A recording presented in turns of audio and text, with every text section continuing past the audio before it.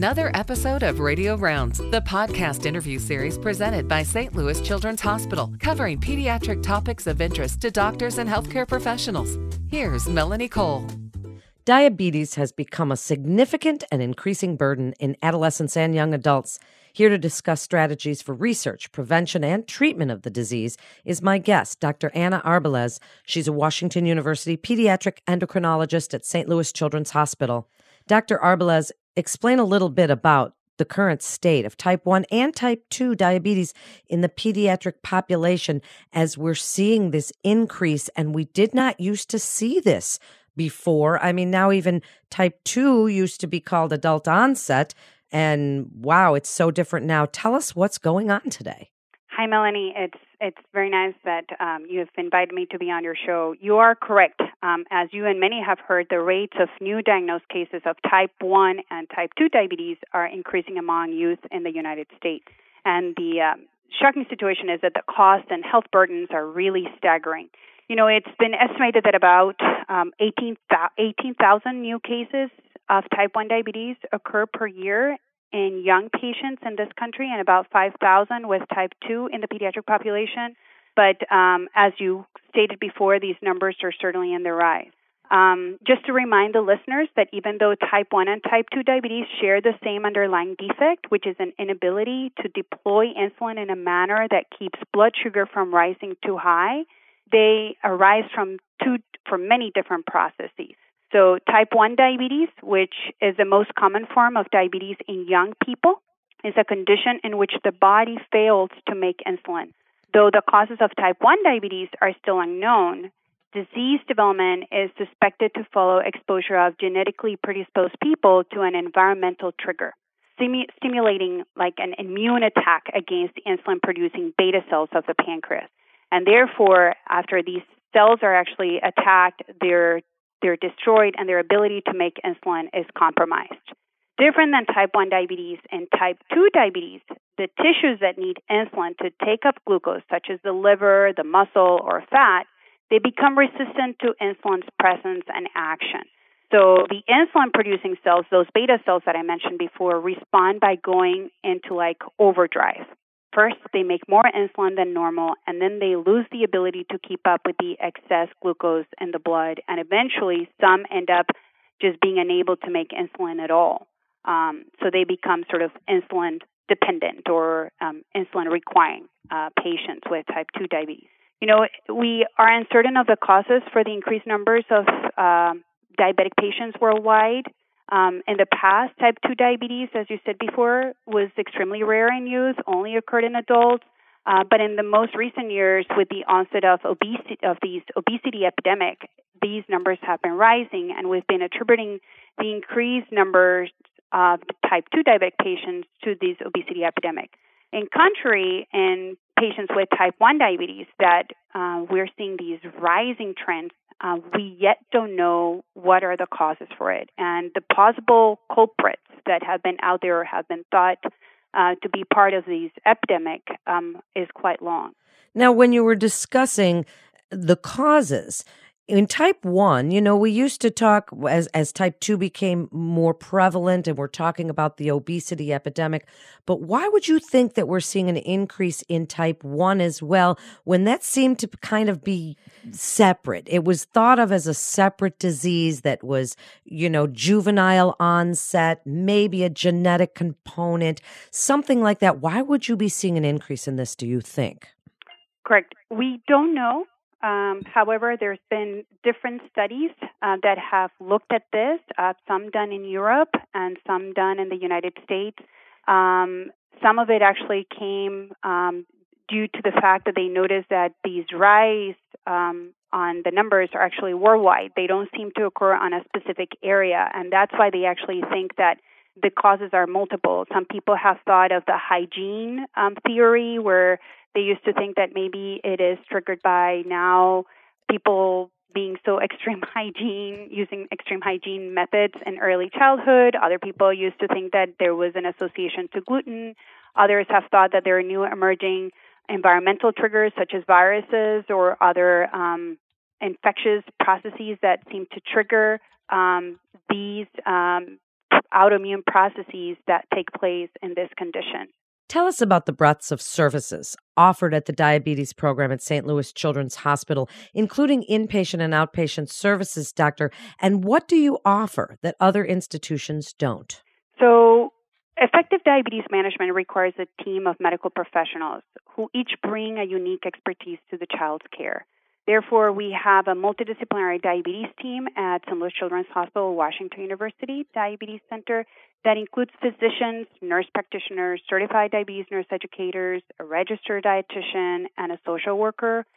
We currently provide clinical services for infants, children, adolescents, and young adults with type 1 and type 2 diabetes, but also for patients that have neonatal diabetes, monogenic forms of diabetes, or cystic fibrosis-related diabetes.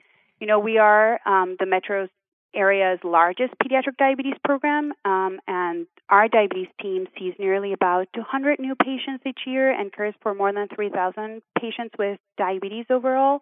Patients visit us from Missouri, Illinois, Arkansas, Kentucky, and Indiana for management of these different forms of diabetes. So we have convenience access for patients and families as one of our program priorities. So we currently provide 24-hour access to our diabetes team members should a question or problem occur, or outpatient diabetes clinics are available at St. Louis Children's Hospital as well as at St. Louis Children's Subspecialty Care Center, which is located at the Interstate 64 and Mason Road. And next month, we will start seeing patients at Children's Hospital at Memorial Hospital in Shiloh, Illinois.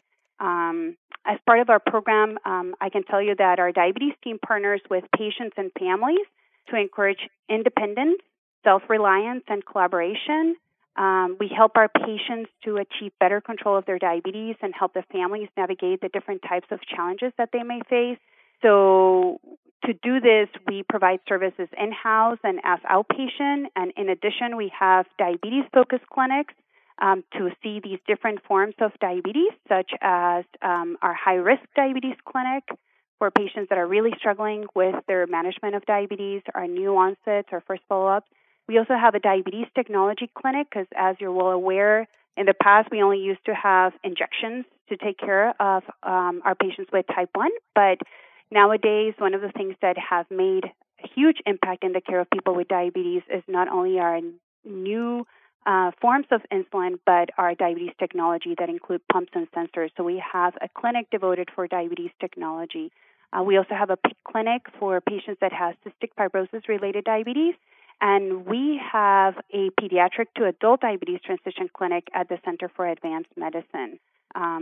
So those are some of the services that we have in-house and outpatient. We also have an education program because education is the key to successful management of diabetes. So we have a diabetes education series in which we provide group education to patients or their caregivers or their families outside of the clinic setting.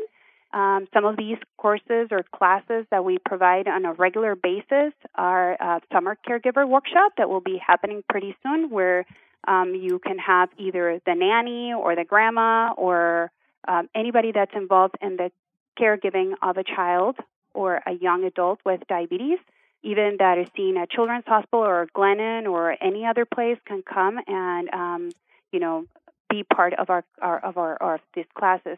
We have other classes that are called adulting for kids that are transitioning from the pediatric to adult care, more for our teens that you're trying to have more self-reliance, more self-management of their care. So we have classes to teach them how to, do their prescriptions, how to start being an adult and taking care for themselves. We have a refresher skill class. We have an insulin pump class. We have a series of different classes that we provide on a regular basis here at Children's Hospital for our patients and our families with diabetes. The other thing that we do, and we've been championing, I think, heavily mostly this year, is we have a pediatric diabetes support group that organize age-appropriate activities for families and children with diabetes, either type 1 or type 2. And these, we've actually been running them in partnership with the American Diabetes Association, the JDRF Foundation, and other local partners. In addition, our program is the only pediatric hospital in St. Louis and one of 2 pediatric facilities in the state of Missouri that is recognized by the American Diabetes Association for excellence in diabetes education. Wow. So do patients need a referral to the program? Nope, patients do not need a referral, though that is preferred. Their primary care provider can call our office at 314-454-6051, and or they can call the main hospital number and ask to speak to the diabetes team, and we'll be glad to see them right away. If they're a new onset diabetic patient, we will admit them to the hospital, but otherwise we will see them within 3 to 4 days. Are there some treatments or research that you're doing at St. Louis Children's that other physicians might not be aware of? And where do you see this going next to maybe 10 years in the field? Give us a little blueprint for future research. Sure. So the diabetes program at Washington University and our research program has been at the forefront of patient care and diabetes research since the 1920s. It was the first place in the United States in which actually insulin was used to successfully treat a child with diabetes. We are currently part of one of the most important diabetes clinical trials for both type 1 and type 2, which provide patients with cutting-edge research opportunities on management and diabetes technology.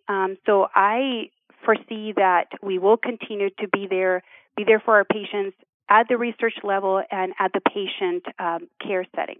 Wrap it up for us. What else would you want a referring physician to know about the program?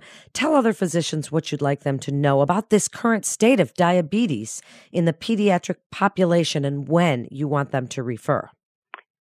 We want them to refer their patients anytime that they have a question or they feel that they will benefit of having this multidisciplinary approach, because the reality is that I want the PMDs to know that we appreciate all that they do for the kids. We're here to partner with them to provide the best care for our patients and their patients as a team approach. Thank you so much, Dr. Arbeles, for such great information on this current state of diabetes, because it really is becoming quite an epidemic. And thank you for all the great work that you're doing. A physician can refer a patient by calling Children's Direct Physician Access Line at 1-800-678-HELP. That's 1-800-678-4357. You're listening to Radio Rounds with St. Louis Children's Hospital. For more information on resources available at St. Louis Children's Hospital, you can go to stlouischildrens.org. That's stlouischildrens.org. This is Melanie Cole. Thanks so much for listening.